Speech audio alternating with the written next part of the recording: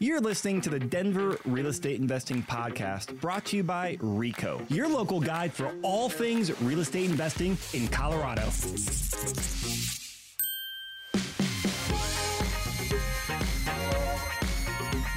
Hey, good afternoon, everyone, and welcome to the National Trends Update webinar. My name is Chris Lopez. I am an investor here in Denver and also an agent with Your Castle Real Estate in Denver, Colorado as well. So today's webinar, we're going through a bunch of trends at the national level because real estate's both national and hyper local. So this is the 30,000 foot perspective on the big trends, financing, all that great stuff. And I've got a great group of presenters and very smart people in the room with me. First one is Mr. Lon Welsh, who's the founder of Your Castle and also is a very savvy investor. And this guy knows his numbers and trends, so make sure you take notes. How are you, Lon? I'm fantastic. Thanks for having me today. I'm always excited because I always get a few ideas from you as an investor and also as a real estate agent. And also got Nick Elder. Nick, you're with Iron Capital. How are you doing? Life is good, Chris. I'm glad to hear that. And Nick's in the studio here in Denver, and then we got a remote team member with us, Zach Garfius, and he's out in California now. What's up, Zach? Questions that realtors and investors are asking us. So we'll go through that, not in every single detail, but feel free to ask questions. We'll be monitoring those, and we're happy to share the slides with you as well if you want to download and really digest the data. So Lon, I know we got a lot of questions out there, a lot of stuff on the market, man. What is happening? What's your crystal ball going to tell us? We're going to go through all the pros and cons of what's happening out there and hopefully give people some sound bites they can use right away. Wonderful. Well, I know a big question out there is how is working from home impacting everything? Yeah, so let's take a look at that. So I want to thank everybody for joining us today. We've got about just over 150 people who registered, about half our investors and half our realtors. And of course, the realtors not only work with investors, but they might be investors themselves. So I'm going to mostly talk about this from the investor point of view. For those of you who are realtors, if you'd like me to do a different version of this where we talk about this just from how to explain these ideas to consumers to help them get off the fence, I'd be very happy to do a slightly different version of this where we just talk about the scripting on those sort of ideas. So shoot us an email or a text or whatever is easiest for you, and I'm happy to talk about that. This would be a great one from a consumer standpoint, from a topic standpoint. This was a survey of, are you planning to move in the next year? And this is the first time I've actually seen this. It was done by Apartment List, but I think that the consumers who live in homes are probably very similar stats. And you can see that the hybrid workers, almost half of them plan on moving in the next year. The fully remote, not quite as much. And the people who are fully on-site are the least likely to move in the next year.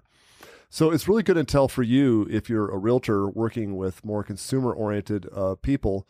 You could talk to the people in your database, and if they are hybrid, you might just share this with them and say, kind of, what are your plans? I know that you're living, say, for example, in downtown Dallas-Fort Worth because you want to be close to your job. And for the same price of the condo you have there, you could probably buy a house out in the suburbs and have a whole lot more space, maybe a nicer kitchen, get a better school district. Is that something that you'd want to explore in the next year? So there's some script ideas on here that you can use with making those sort of discussions. And this whole presentation, you can download it if it be of any use to you. All right. So is there going to be a foreclosure boom? So most of these other sections we're going to go through, I update them once a month. And a lot of these slides, they actually do change a little bit every month. So if you find these useful, please join us next month and we'll show you the updated stats.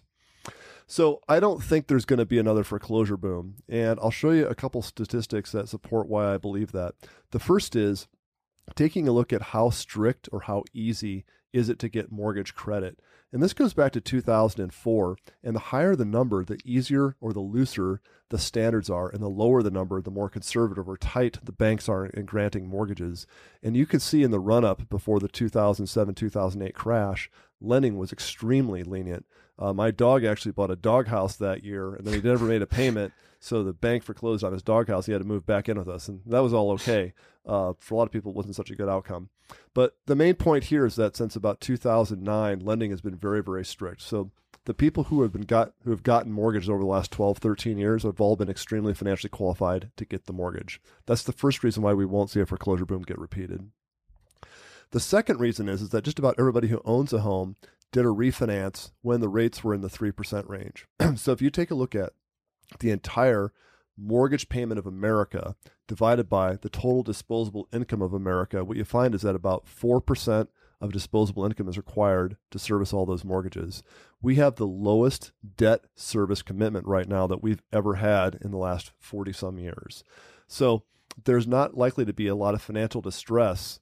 And since if you look at 2007, right before the last crash, you can see over the last 40 years, the highest debt burden that we had for mortgages was right before the last economic crash. So not particularly surprising that was a big cause of a stress for America.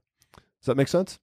It does. And it's just amazing on the very far right of that spectrum there, just how low we are, not just comparison to 2008, but the other previous crashes as well. It's just really, really low. Yeah, there's just not a lot of debt service. Everybody refinanced, took advantage of the rate. So that's the second reason why you're not going to see a foreclosure boom. The third is, well, this is showing you, well, how are the number of foreclosure filings look? So you probably have seen these alarming headlines that the number of foreclosures has more than doubled in the last year.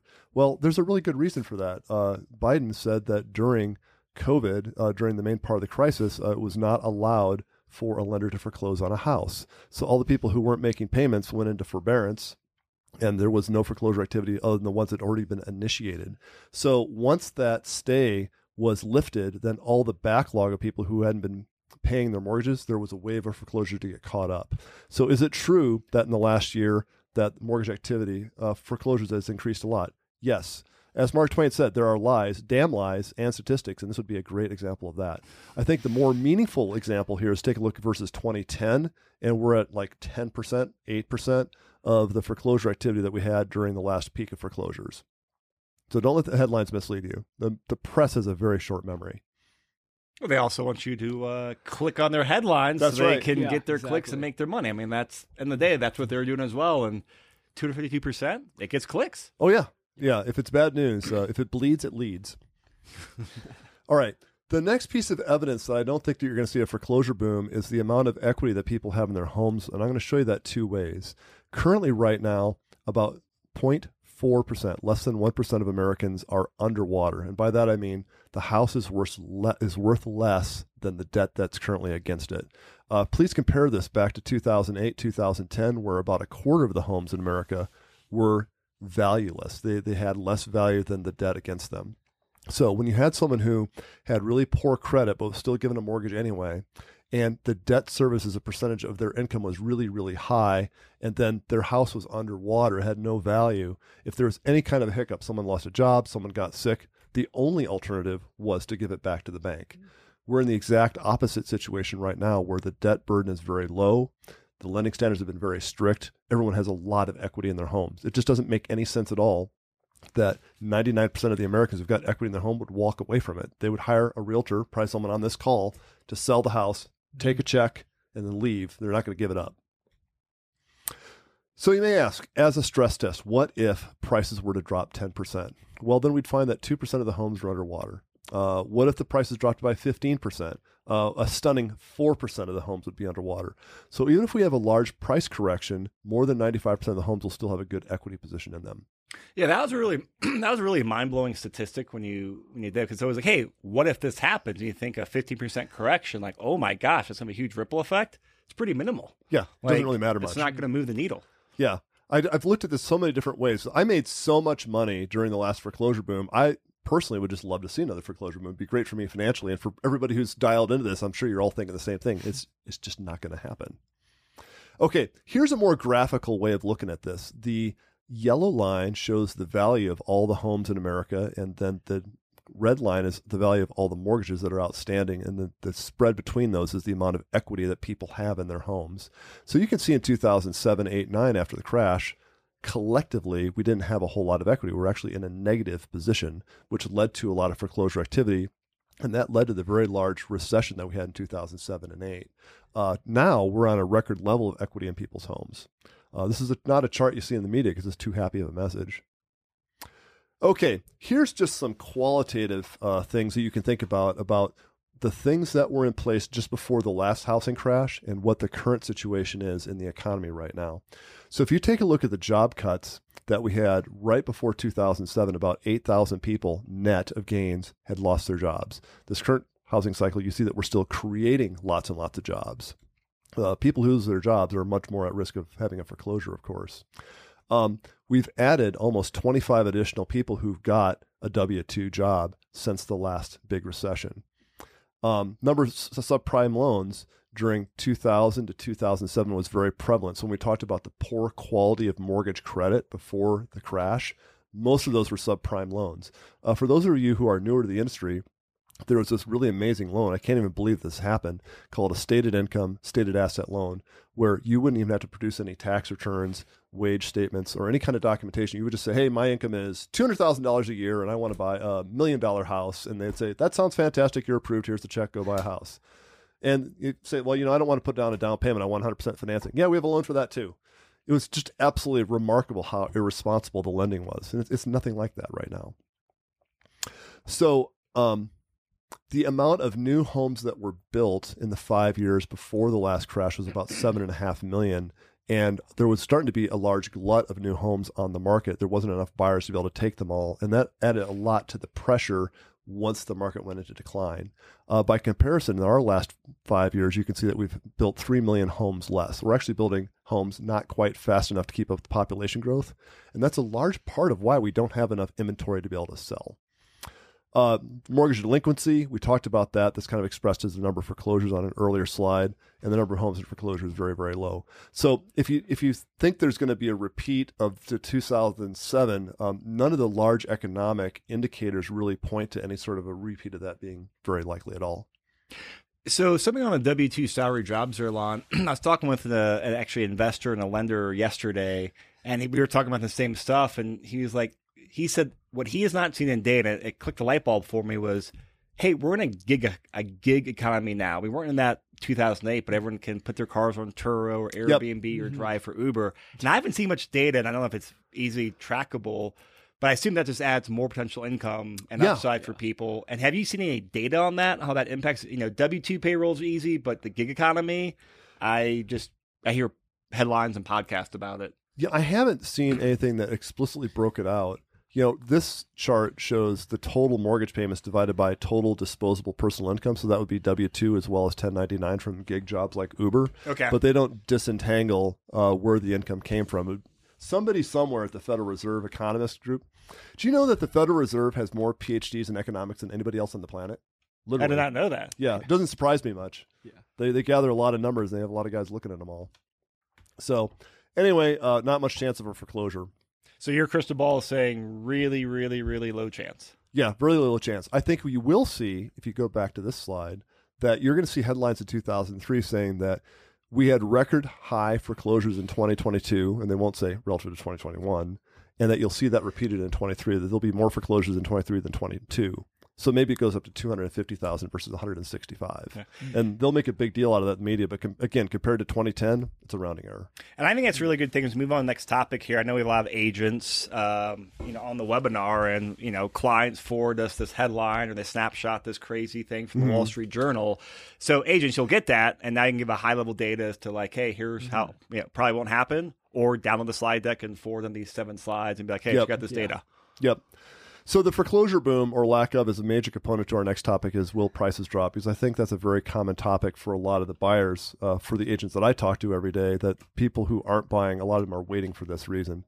And why is that? Well, if you survey Americans, 2/3 think that a housing crash is imminent in the next 3 years. So we just showed you that's probably not likely. But if you need some additional firepower to answer this, this will show you the number of people who are distressed sales. So earlier we just looked at foreclosures.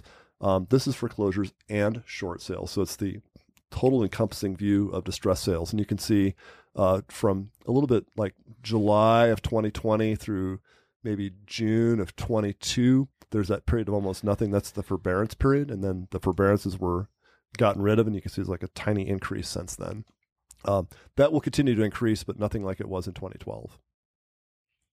So if you ask the economists who do this for a living, are prices going to drop? You can see that the consensus across all these is yes, prices will probably drop in America somewhere around the 5% range.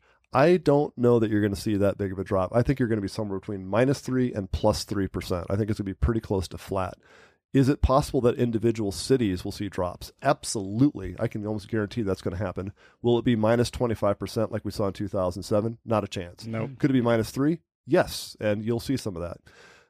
More specifically, within specific suburbs or specific neighborhoods, I think that you will see areas that have 3%, 5% drops, but you'll also see areas that have 3%, 5% gains. It's going to be just kind of a quiet year for the most part from a pricing standpoint. Well, I'm also excited to see. I mean, we're recording this, middle through February right now, which at least in Denver, this is like we're getting into like prime time selling season out here. And I mean, the market is pretty darn hot. Like multiple offers, people, double booking showings. Like it's hot again, which is kind of very early indicator that, hey, there's interest and buyers are out there. Yeah. And there's not enough houses in the market yet. Yeah, I think what's happening is that there's been a modest uptick in the buyer demand, but the amount of inventory has gone down slightly. And so we're getting kind of back into where we were over the last couple of years in the spring where there just wasn't enough inventory. And that's, I think, going to be your headline of the entire year. So if you're like, what's the crystal ball say? We're not going to have enough supply in most places. That's a boring headline line. Give me something that's the world's crashing, man. Yeah, well, I don't have that for you, regrettably. So the guy who's the Assistant Secretary of Housing, Dave Stevens, had this great quote back in January that this might be the one and only window for the next couple of years to get into the buyer's market. So we've got a window right now where it's not overly competitive relative to the standards of the last several years for buyers to go buy homes. And if you're working with a trade-up buyer, a lot of sellers, at least in the Denver market, I can't speak for the entire country, have a willingness to take a contingent offer. Where like 2 years ago, if you would have said, hey, I need to sell my current home before I can, there's a laugh to your ass. Like I've got 6 offers. I've got 5 that aren't contingent years is like, you're not even going to talk to you. So take advantage of that. You can refinance the loan to get a better rate as soon as that's a possibility. And we'll talk a little bit about your odds for that. Will the recession that's coming up going to wreck the market? Okay, are we going to have a recession? So if you ask the economists, a lot of them seem to think there's a recession coming soon. If there is a recession soon, when do you think the recession is going to start? Most economists think second quarter of this year. So why do they think there's going to be a recession? So the indicator that most people tend to look at is something called the yield curve. So what that just means, it's a fancy word for a relatively simple concept. If the government borrows money for like 30 days, usually the rate at which they borrow it is less. And if they borrow it for 30 years, they have to pay a higher rate because the investor's tying up the capital and there's a lot of uncertainty about what's going to happen in the economy over a 30-year period. And there's other choices. They can borrow for 90 days, a year, 2 years, 5 years, 10, and 30. Those are the most common types of treasuries that you see out there. And usually it's a very smooth curve that the longer you borrow the money for, the higher the rate is. What happens before a recession, though, is like what you're seeing right now is the Federal Reserve has to tighten up the rates to try to cool off the economy. And as a result, the short-term rates start to go up quite a lot. If the short-term rates are higher than the long-term rates, that's called an inversion. And that just means that it's an unusual situation where short-term borrowing, oddly enough, is more expensive than long-term borrowing. And if you look over the last 40 or 50 years of data, every single time, no exceptions, every single time there's been an inversion in the government bonds, a recession has always followed. So it's a pretty safe bet the economists are making based on 40 or 50 years of economic history. So that's why people are saying this all the time if you're curious about that. Does that make sense? It makes sense. Yeah. I've also been hearing that for last year, and I'm waiting for the recession to come. Exactly. The so-called recession we keep hearing about so much. But I'll pick that bone with the economists, not you. Exactly. So anyway, the yield curve inverted to March of 22, so that was 11 months ago. So you might ask is, well, if this is such a great indicator, what's the median amount of time between when the yield curve inverts and when the recession actually starts? And the answer is 18 months. So you could see the last several recessions that we've had dating back to the late 1970s. And it's been anywhere from like 7 months to 35 months. So it's not like it inverts and the next day you start your recession. There is a lead time. So we're about 11 months into it right now. So, the economists are telling us second quarter, that'd probably be 14, 15 months, which would be just about the median of what we've seen historically. And like the other, like just, tangent on here you mentioned is just, been like the wage growth. Yes. And I know a big issue the Fed's dealing with is, unemployment's not going up. Or at least the way I think they want it to. Right. And again, you said if people have their jobs, they're not getting unemployed, less reason for them to sell or the need to sell out there. There's no distress. Yeah, they'll stay put. Everyone's got a house that's probably at like a 3.5% mortgage, so it's not like a lot of pressure. Right. Okay. This just shows you once we went into recession, how long did the recession last? The dominant situation is it lasts for about 2 quarters. This is from like 1949 to current. We did have one example in 2008 and 9, which was a really severe recession where the recession lasted for a full year. That's really uncommon. 2 quarters is usually it. So your best guess is that we'll probably be in a recession in the second and third quarter this year, and we'll be back into recovery by fourth quarter this year. So is the world going to end for real estate if we go into a recession? The answer is probably not. So this is what happened to average home prices across the U.S. during our last 6 recessions. So not too much of a surprise in 2007 and 8, home prices dropped by 20%. That's not because the recession caused the price drop. The housing crash caused the recession. All these other situations were a situation where the economy just slowed down enough to become in a recession state.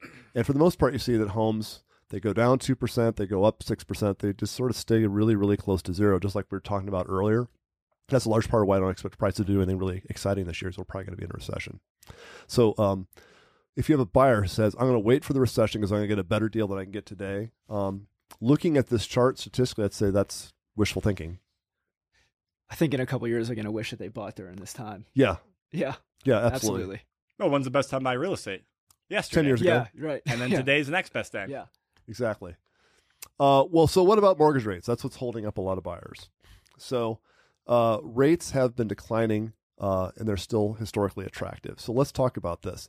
So this shows you the average mortgage rate by decade. And you can see in the 1980s, it's hard to comprehend this, the average mortgage rate was almost 13%, as opposed to, I pulled this chart together on February 8th or 10th, when the mortgage rate was 6.1. I think it's like 6.35 or 6.4 now. So it's gone up a little bit since I built this chart 2 weeks ago.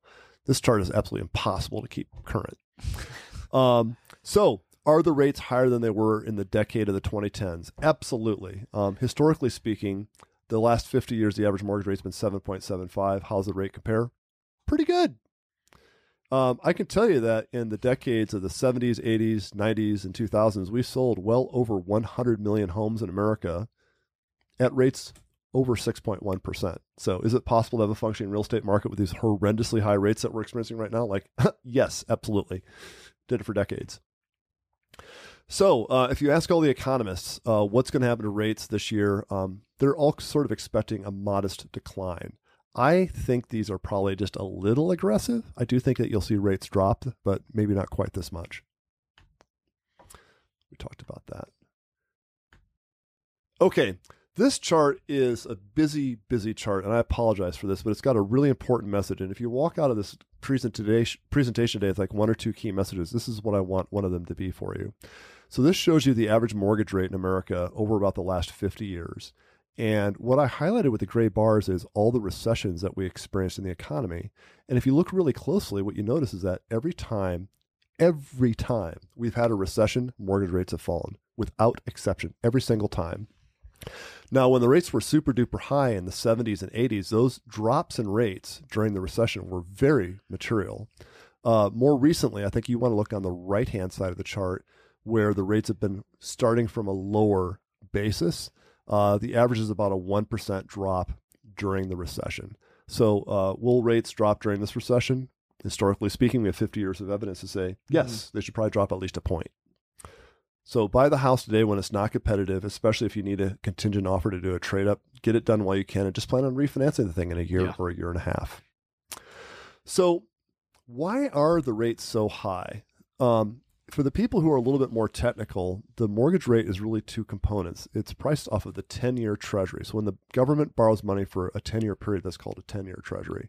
So historically, it's that price of the 10-year plus a risk premium, because mortgages for homes are a little bit more risky than a government bond is going to be.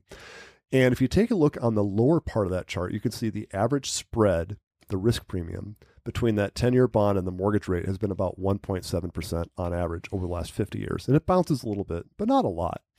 And currently, we're 2.5%, almost a full point higher than the historical. So if all we saw happen in the market is that the people that like to invest in mortgage bonds on Wall Street, if tomorrow morning they woke up and they suddenly just felt a lot more stable about the economy and they didn't feel like there was a lot of volatility and risk, odds are that risk premium would decline to the 50-year historic average. And you'd see mortgage rates go down by 0.9% that day.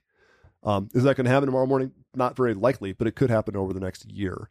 So when people talk about mortgage rates declining over the next year, a large part of the source of that decline is this risk premium. And that's assuming that the 10-year government bond has no change whatsoever. Just the perception of risk changes would drive almost a point drop. In addition to that, I think it's highly likely once the Federal Reserve feels like unemployment's under control, like you talked about earlier, they'll stop raising the rates.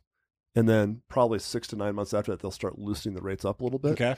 The knock-on effect of that is that the 10-year will price drop a little bit from that as well. So there's two reasons why the mortgage rate should be dropping. So to say that rates will drop by 1%, it's a layup. Like you've got two great reasons why that should happen. So something you said here on the previous side, just talking about, buying a property and refinancing a year or two later. I've been a big fan the last few months of the 2-1 buy down program. Yep. I think a lot of people are familiar with it. If you're not, whether you're a buyer or an investor or an agent, get familiar with it. Because I was actually under a misconception, like, oh, you buy the interest rate down, and actually if you refinance, you lose the money. That's not the case. You get a refund, don't you? Yeah, because actually that buy down you're doing, that money sits in escrow. It's a prepayment of the interest. Yeah, it's a prepayment. It sits in escrow for 24 months. And so learn about the program and also talk with your lender. Most lenders I've talked to who are offer it saying, hey, if you refinance, come talk to me first and I'll do the refinance for you a lot cheaper. Because, if I've already got a current file. Yeah, the current file. Plus, if, lenders, they want to keep your file as well. They have it. It makes it easier for them. Yep. You get a better deal as well. So definitely put the 2-1 buy down on your radar. Really, really good program out there for owner occs. Do we have a program recorded on that yet? We do, but I think it's buried in a different one. We should probably do a separate one. Just cut out that one clip because that would be, I think, something that people would really get a lot of benefit out of. Yeah, is anyone out there? I just type it in the chats, or maybe Jules, you can throw a poll up there. Who knows? Oh, you can't. Who knows about a 2-1 buy down program? Or would you want us to, specifically publish that for you? Yeah. Okay. We do have a comment in the chat. Justin says, we do have one comment in the chat. Justin says, one thing on the 2-1 buy down is they are less likely to refund it to you, but will instead apply it to your principal. Same thing. So I'm not a lender. None of us are lenders. So take the big picture, what I'm saying there, and then talk to a licensed professional lender for the exact details. But yeah, Justin might be absolutely right. Oh, it sounds like it is. Yeah. So for your guys that's like an FHA buyer that's putting down a relatively small down payment, the fact that they might get 2 or 3 extra percentage of equity added in, plus the house may have appreciated a little bit since you bought it a year ago, that might be enough to get you out of like an FHA program into something that's a little bit more attractive, or maybe your mortgage insurance goes down. I mean, there's like a whole slew of great things could happen just from that one small little change. Oh, yeah. That's a great point. Yeah, so I said we won't get the details on here, but everyone, if you're not familiar with it, go check it out. And make sure you talk with a lender for all the details and how a potential refinance may work. Yep. Cool. So why is there so much squawking by the buyers right now, and why are they so reluctant to go out and buy? And I think this chart does a better job than any that we've got expressing why that is. So this just takes, if we took this is like going back since 2000, so it's like 22 years of data. If I took the average home price in America at that moment in time, the average mortgage rate, and I figured out what's my payment going to be. And if I compared that to what the income was at that time, what percentage of the family income would be burdened by this mortgage? And the answer right now is about 25%. It's as high as it has been in 22 years. Not as high as it was in the 70s and 80s, but recently it's definitely at the highest. So this is a big part of why the mortgage rates have slowed down the entire market. It's also a big reason why I don't expect to see a whole lot of price appreciation anytime soon, because if we have price appreciation in the face of constant mortgage rates, that means that burden is going to have to go up, and a lot of people just won't be able to afford to do it. So I think that you're going to see prices stay relatively stable until you see those mortgage rates go down. Does that make sense? Yeah, that makes sense. And this chart's really cool. I didn't realize about the total load, because people, they go off their monthly payments. What can I afford? Totally. And what can what can the lender give me? And hey, I got $5,000 a month in salary. How much can I put towards a $2,000 or $3,000 rent check or mortgage payment? I did not realize it was that high. That is really interesting. I would bet if you asked a lender, when you pre-qual a buyer based on their income and their assets, they qualify for $3,000 a month of debt is the most that they can afford to carry. I bet you 90% of the time that they're within like a rounding error of that maximum that they can afford. Well, I think we got some lenders in the chat, maybe Lonnie or Justin are lenders. Oh, Lonnie will if that's Lonnie. Yeah, he says that's correct. Yeah. So here's a good comment. David says that's considering a 20% down payment. The number is even much higher with a 5% down payment. Oh, yeah, for sure. Great those guys are observation. definitely stretching. Yeah, the guys that are putting 20% down, they could be first-time buyers, particularly if like a family member is helping them with the down payment.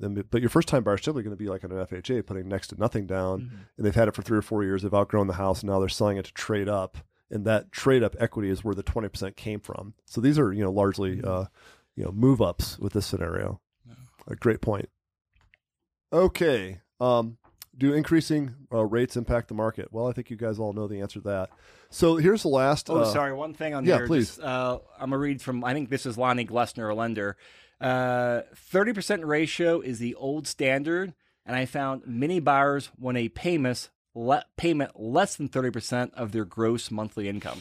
Yeah, I think just because they feel stressed by their student loan, and then used cars and new cars have skyrocketed in prices, so the burden for car loans is at an all-time high as well. So I mean, collectively, all this debt really is it's an anchor on the economy.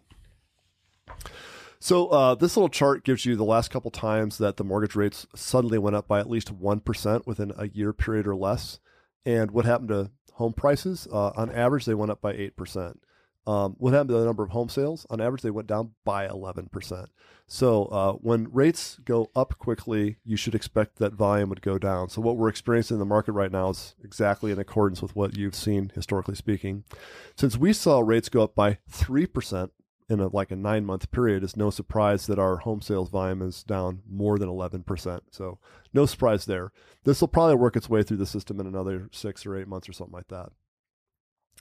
So are we getting any closer to getting back to quote-unquote normal? So this chart shows you the number of new home mortgage applications. The MBA is the Mortgage Bankers Association. So all those loan officers out there will send a note in to their boss saying, hey, I had this many guys apply for a new mortgage today, and I had this many people apply for a new refinance. The refinances are summarized on a different index. This is just for purchase business only. And the heavy blue line in the lower left shows you the activity for this year. And you can see that we're at, 8 or 9 year lows. This chart's like 2 weeks out of date. The last 2 weeks were pretty similar to that. So what I'm hoping that we'll see as the year progresses is that we get through this recession, rates start to decline a little bit, and that blue line, instead of being at the very bottom of the stack of options, will start going up maybe towards the middle. That'll mean we have a lot more buyers who at least have been approved for a loan. And that's the first step in the journey to actually getting them into a house. But right now, we're just not getting a lot of people at the very front end of the funnel. It's tough to sell someone a house they don't have a loan set up. Hey, Lon, can we go to the previous slide? We have a question from David. He says, how long does that take to flush out? I.e., when question. Do you accept the new normal? I tried to look at this a couple different ways to come up with like a good answer to that. So that's a really great question. And it seems like it's 12 to 18 months. But the problem with that is that that's looking back at history where the mortgage rates went up by like a point or a point and a half. So I don't know how predictive that would be in a situation where rates went up by 3% really, really quickly. So would it take a little longer? Probably, but we don't have any history to know. I mean, just from general sentiment, people are starting to accept it, at least feels having like conversations, and there's less like freak out, but that's, very just sentiment, talking to people, not data driven. Right. Yeah, I'm so fascinated by this low unemployment, high interest rate spike, low inventory. Such a strange time. How does this work out? Because if your payments go up, but your rent will probably go up too, unfortunately. Yeah, of course. Mm-hmm. Absolutely. We've seen a lot of growth in rents lately. All right. So the National Association of Realtors is expecting a flat year for home prices this year with some further declines in unit count. That sounds like a pretty good forecast to me. That's probably on average what you'll see. Every city will be a little bit different, of course. So this shows you the number of listings that are under contract. So through November of 22, you could see like it was getting worse every single month. December was about the same. If you're taking notes, it's like I think minus 38. January was quite a lot better. It was like in the mid 20s. And February, although it's not published yet, will be even better yet. So I think that you're going to find, looking back, that November was probably bottom dead center for this slowdown, and that we're crawling our way out of it. And so this is listings under contract and saying 36% lower this November than the previous November? Yep. Okay. So an important thing to keep in mind is that 2021 was a record year. We sold a ridiculous number of homes, the best that we'd ever had. Why is that? Because mortgage rates were super low in 2021, and we gave out $2 trillion to the economy. So everybody had like a huge pile of cash they were just really excited to spend. So even if we wouldn't have had an interest rate shock, odds are really good that the 2022 numbers would have looked like a pretty big decline off of the incredible fire economically that we generated in 21. I really think like the comparison you want to look at is 2019. Before COVID, before we gave $2 trillion out, that was like kind of our last normal year. If you compare 22's volume to 19, it's down, but not nearly as dramatic as this chart makes it to look. Great, thank you. So anyway, if you're working with buyers, the time to buy is when no one else is trying to buy because it's a lot less competitive. So take advantage of this window while it lasts. I'll tell you, I don't think it's going to last. I think that you're going to see inventory is going to be tight. The buyers are going to come back to the market. We're going to be back to bidding wars within a month or two. Yeah. I think one thing that Chris made a good point on too is that, there's a lot of lender incentives out there right now. We didn't have that prior when the market was hot. Yep. There was 50 offers on one property and people were not even going and they weren't even looking at it. They were just throwing an offer. And now, and I've got friends buying houses right now. I talk to agents and investors that are buying right now and they're advising their clients. It's a great time to buy, not only because of that refinance opportunity later on, but you mentioned the 2-1 buy down. There's a lot of other lender incentives. My buddy's buying a house right now. He gets a $10,000 credit, towards whatever at closing. So, I mean, you're not competing with a bunch of buyers right now. You could be the only one putting in an offer and you're going to be in a prime position when the rates go down. And then you can pull a lot of that money back out likely down the road anyway. So I think it's, every day I'm having these conversations. I'm sure Zach is too. We're talking to people all day. And I think it's a great time for those reasons. Oh, it's a really good time to be out there as a buyer. There's no doubt about it. Well, I mean, your daughter just closed on a house a month or two ago, this really worked out great. Yeah, we're helping her sell her old condo, and then she traded up to a really nice house, and we bought this. We put her in a contract, I guess, probably 3 months now. But the terms that we got were so much better than we would have gotten, say, in January of 22, buying in November of 22. And then we found a bunch of problems in the inspection. We got a bunch of things out of the seller. We wouldn't have gotten any of that stuff. So it was, for her, it was a fantastic time to be a buyer. Yeah, there's proof in the pudding. I mean, you're giving the trends and eating your own dog food. I am. My daughter, I'm trying to coach her, like, you've got to take advantage of this windows. It's not going to last for very long. And we really scored a good place for her. So for those of you guys who are working with buyers, whether they're owner-occupant primarily or even on the investor side, this shows you the rent trend over the last couple decades.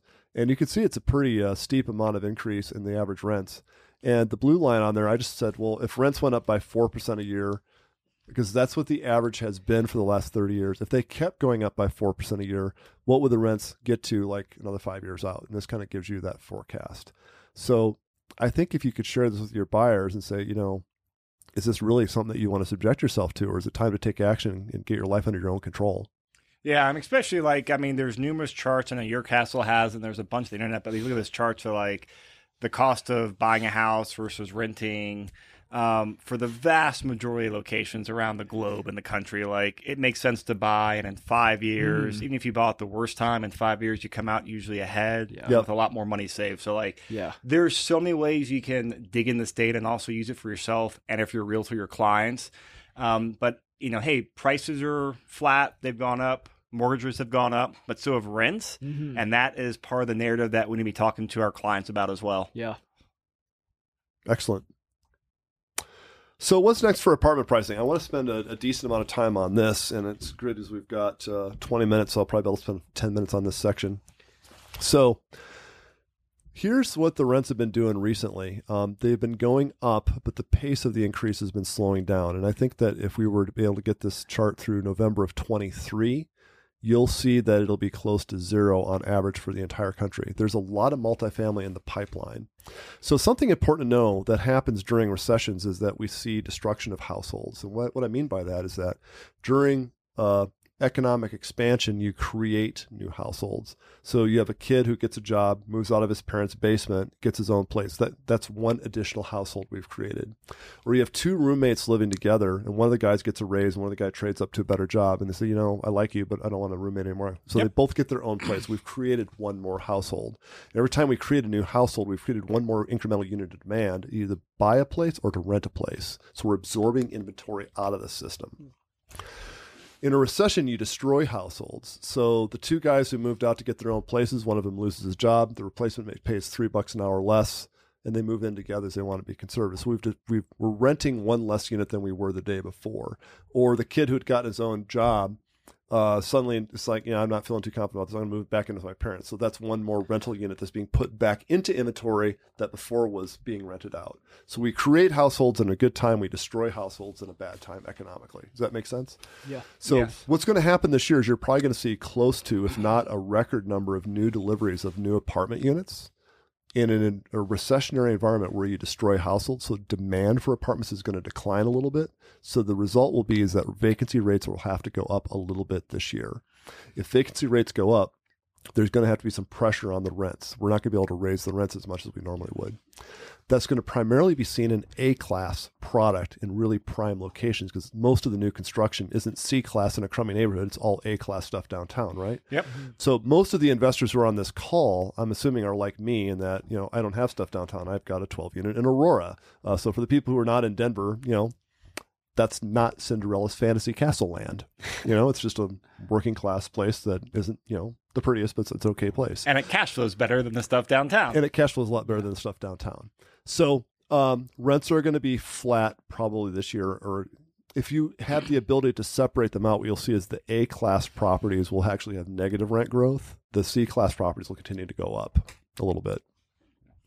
And you mentioned just the pipeline of apartments. Like I know the Denver pipeline, and I also see the Denver Gigantic. skyline. Yeah. Is the general just trends across most major cities kind of like how Denver is, where it's been undersupplied, a lot's coming online? Is that a pretty similar trend? I just don't know the national trends. God, I could. You should really write that down, so we could do a 15-minute article just on that one great set of questions that you just asked there.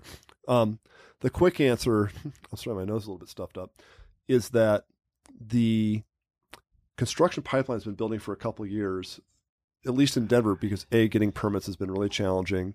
And then there's a labor shortage. And then if you want to get 1,000 amp breaker box for a medium sized apartment building, it's literally a 1 year wait to be able to get that breaker box. Oh. So even if you got your permits today and you could build this thing in 9 months, you can't even really start your electrical work for a year because you can't do anything without the panel being in place. So there's still some major supply chain issues. There are still, generally speaking, most supply chain problems are a whole lot better than they were 2 years ago, but there's still these little spot things here and there that are just enormous problems.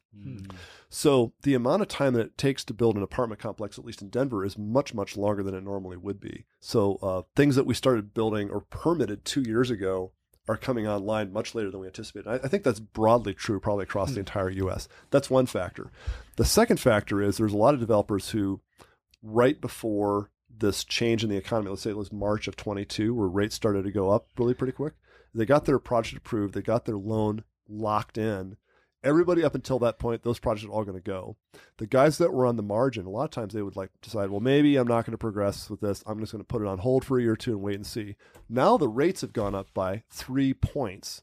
You're not, if it's even close to penciling, you're going to go. You're done. Yeah. So you've got a whole lot more pressure to push pipeline than you normally would until the rates come down. Does that make sense? Yep, that makes sense. Those are two really big drivers. In Denver specifically, there's something unique that wouldn't apply in most cities, in that the city council passed a lot of rules that makes it a lot less favorable for developers in the city and county of Denver to build apartments.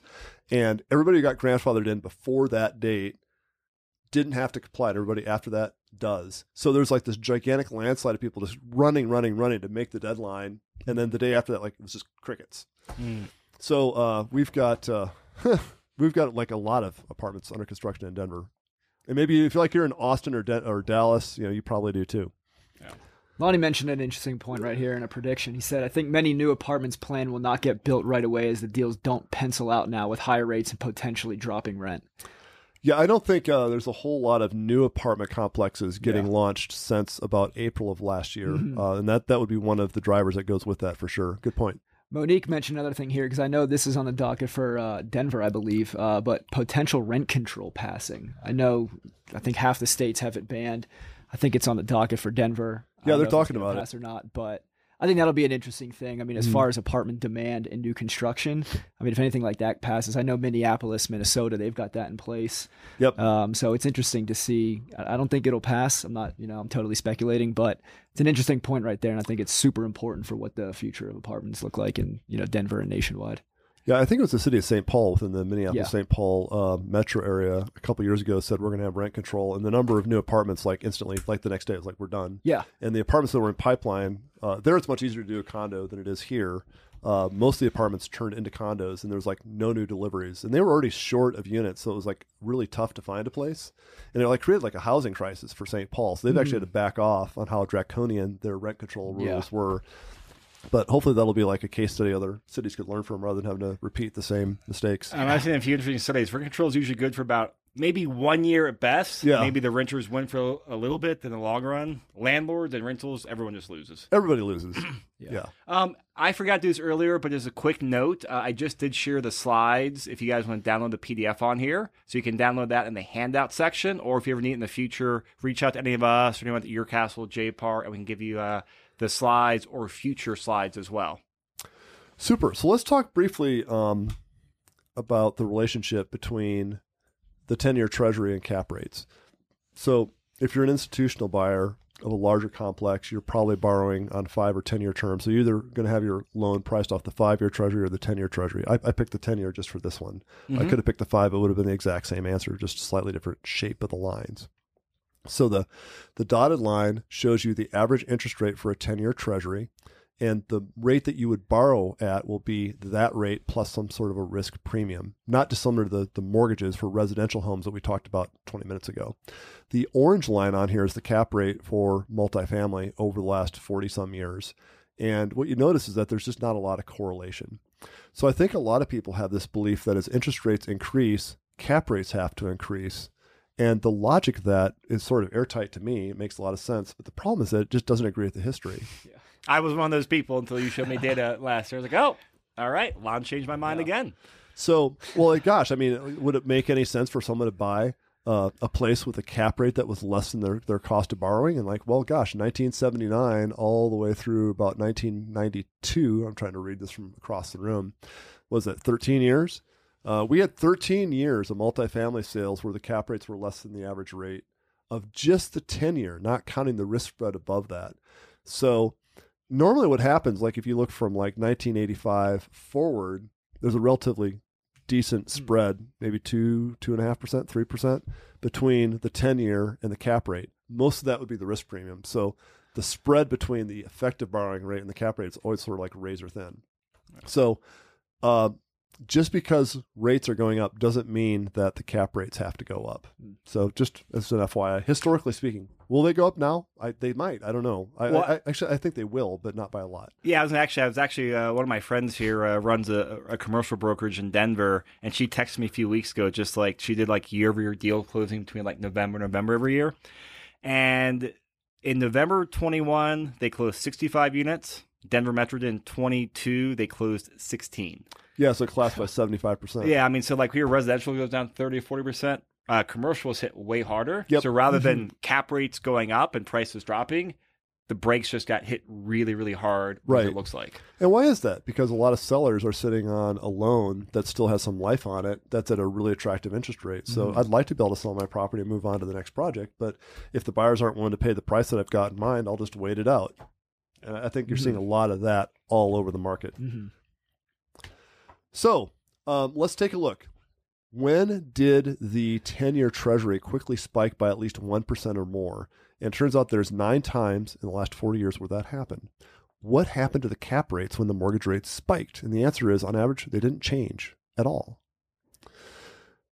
And you could see every one of the data points there. They went up a teeny bit, they went down a tiny bit, but generally speaking, they didn't change. So let's look at it through the other end of the prism. There's been 9 times in the last 40 years where interest rates dropped by 1% really quickly or more. What happened to cap rates? Did they go down? No, they didn't change. They just stayed the same. So, I mean, end of the day, there's just really no correlation between interest rates and cap rates. That's the punchline, right? That's the punchline. Yeah. So you could test this for yourself. This is the 10-year treasury over the last 5 years. So you can see in late 2018, the 10-year was at about 3%. We're at about 4% right now. So between July of 2018, we've got this 3% treasury. And if you take a look in July of 2020, it dropped down to 0.7. So it dropped by 2.2%. That's a huge drop in the treasury. Think back to your own transaction experience over the last 3 years. Did cap rates drop by 2.5% between summer of 18 and summer of 20? And no one saw any change in cap rates. They were all flat, right? Yeah, I mean, nothing like that dramatic by any means. Yeah, maybe by 1/10 of a point or something. Yeah, I mean, they got compressed a little bit, but nothing like that. Yeah, no cliff. So the rates dropped by 2.5%, and nothing changed with the cap rates. And then let's look at it from July of 2020 to now. Rates have gone up by 3 points. What's happened to cap rates? They've gone up a little bit, but not a lot. And that's exactly historically what we'd expect. Now, will this time be the same? I don't know. I mean, you never know what's going to happen, but the history would suggest that we're not going to see a large increase in cap rates.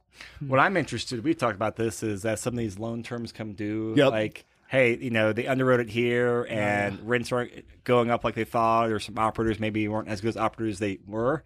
I'm starting to hear some people having the lenders, hey, you might need to sell this soon or put up $1 million. I'm curious how that will play out. Yeah, they hadn't factored in that interest rate increase into their underwriting. Yeah. Maybe they were being a little too aggressive, but now the lender wants their money back with the higher interest rates. Not their money back, but they want that capital call to make up for it. And it's an interesting time period that we're in right now, I think, because of that reason especially. Oh, yeah, absolutely. Yeah. So really quickly, for those of you guys who are newer to real estate investing, I thought I would just illustrate something for you. So how does the cap rate impact the value of a building? And this wouldn't just be for multifamily. It would also apply to industrial or warehouse or in retail or anything. So what you can do is you can take your rents minus your expenses, and that gets you NOI, net operating income. So if you pay cash for your building, you don't have a mortgage, that would be your cash flow. What's customary is that you would take the NOI and divide it by the cap rate, and that's one estimate of what the building will sell for. So take the middle column there. If our office building or multifamily can generate $100,000 of NOI, and we're going to sell it on a 5% cap, the building will sell for $2 million. So what if that cap rate changes by 1/10? So if it goes down to 4.9%, when the cap rate goes down, the building value goes up by $40,000. If, on the other hand, the average cap rate in the market goes up by 0.10, the value of the building goes down by $40,000. So cap rates and building prices move in opposite directions. Does that make sense? Yes. So a lot of what's been happening over the last couple of years is that as borrowing costs have gone up in the last year or so, we're still on the backs of really massive increases in rents. And while operating expenses have also gone up, they haven't gone up as fast as rents have.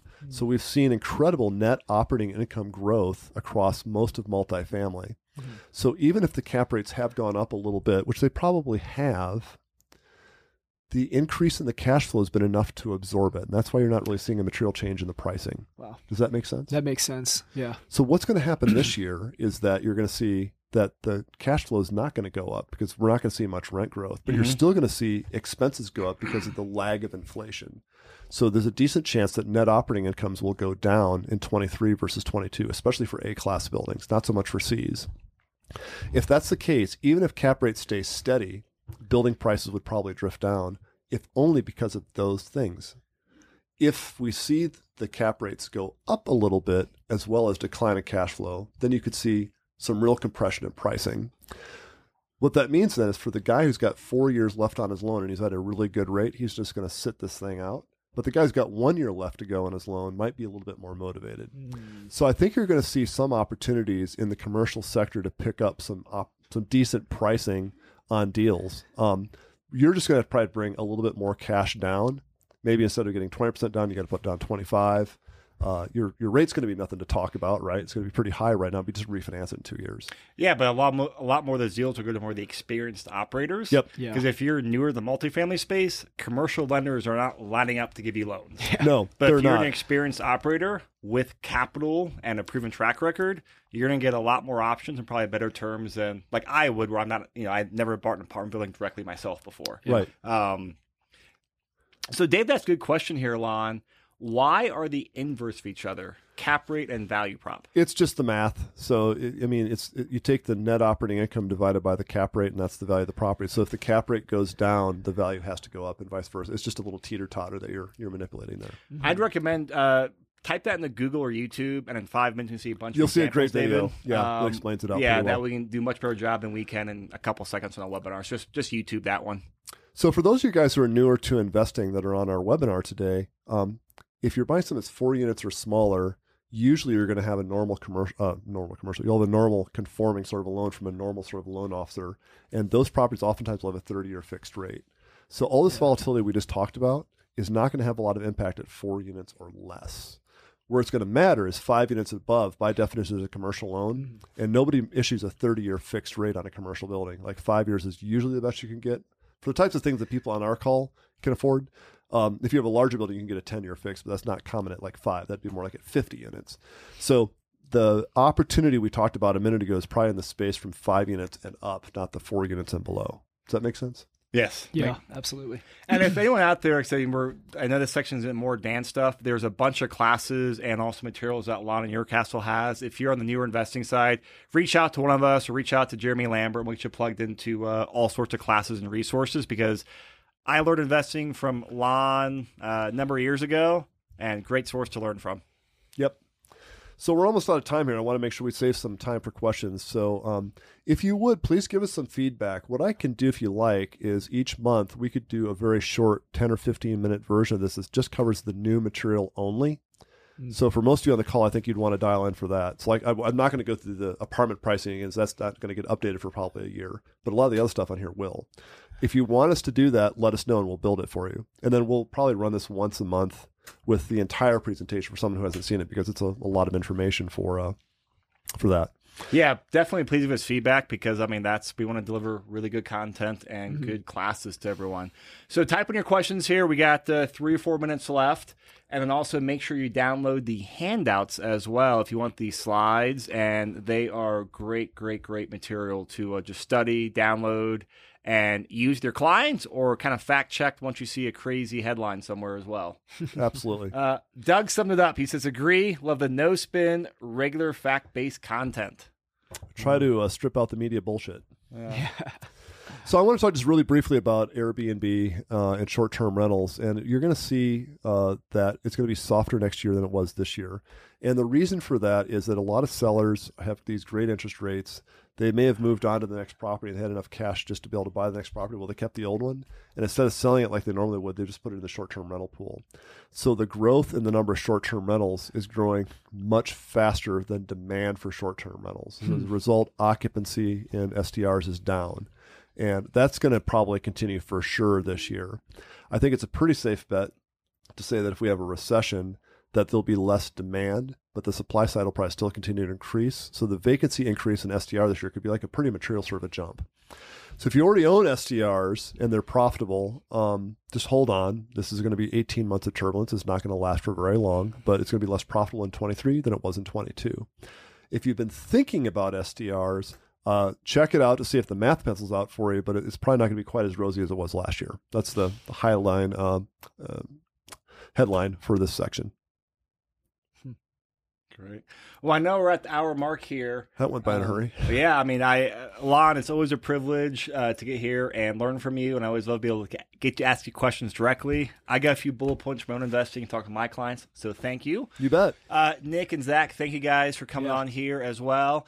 And everyone out there watching the webinar and the class and the download in the future, thank you so much. If you have any questions, need other resources in the future, other investing topics, other trends, other markets, this is the tip of the iceberg of what Lon and Uircastle has.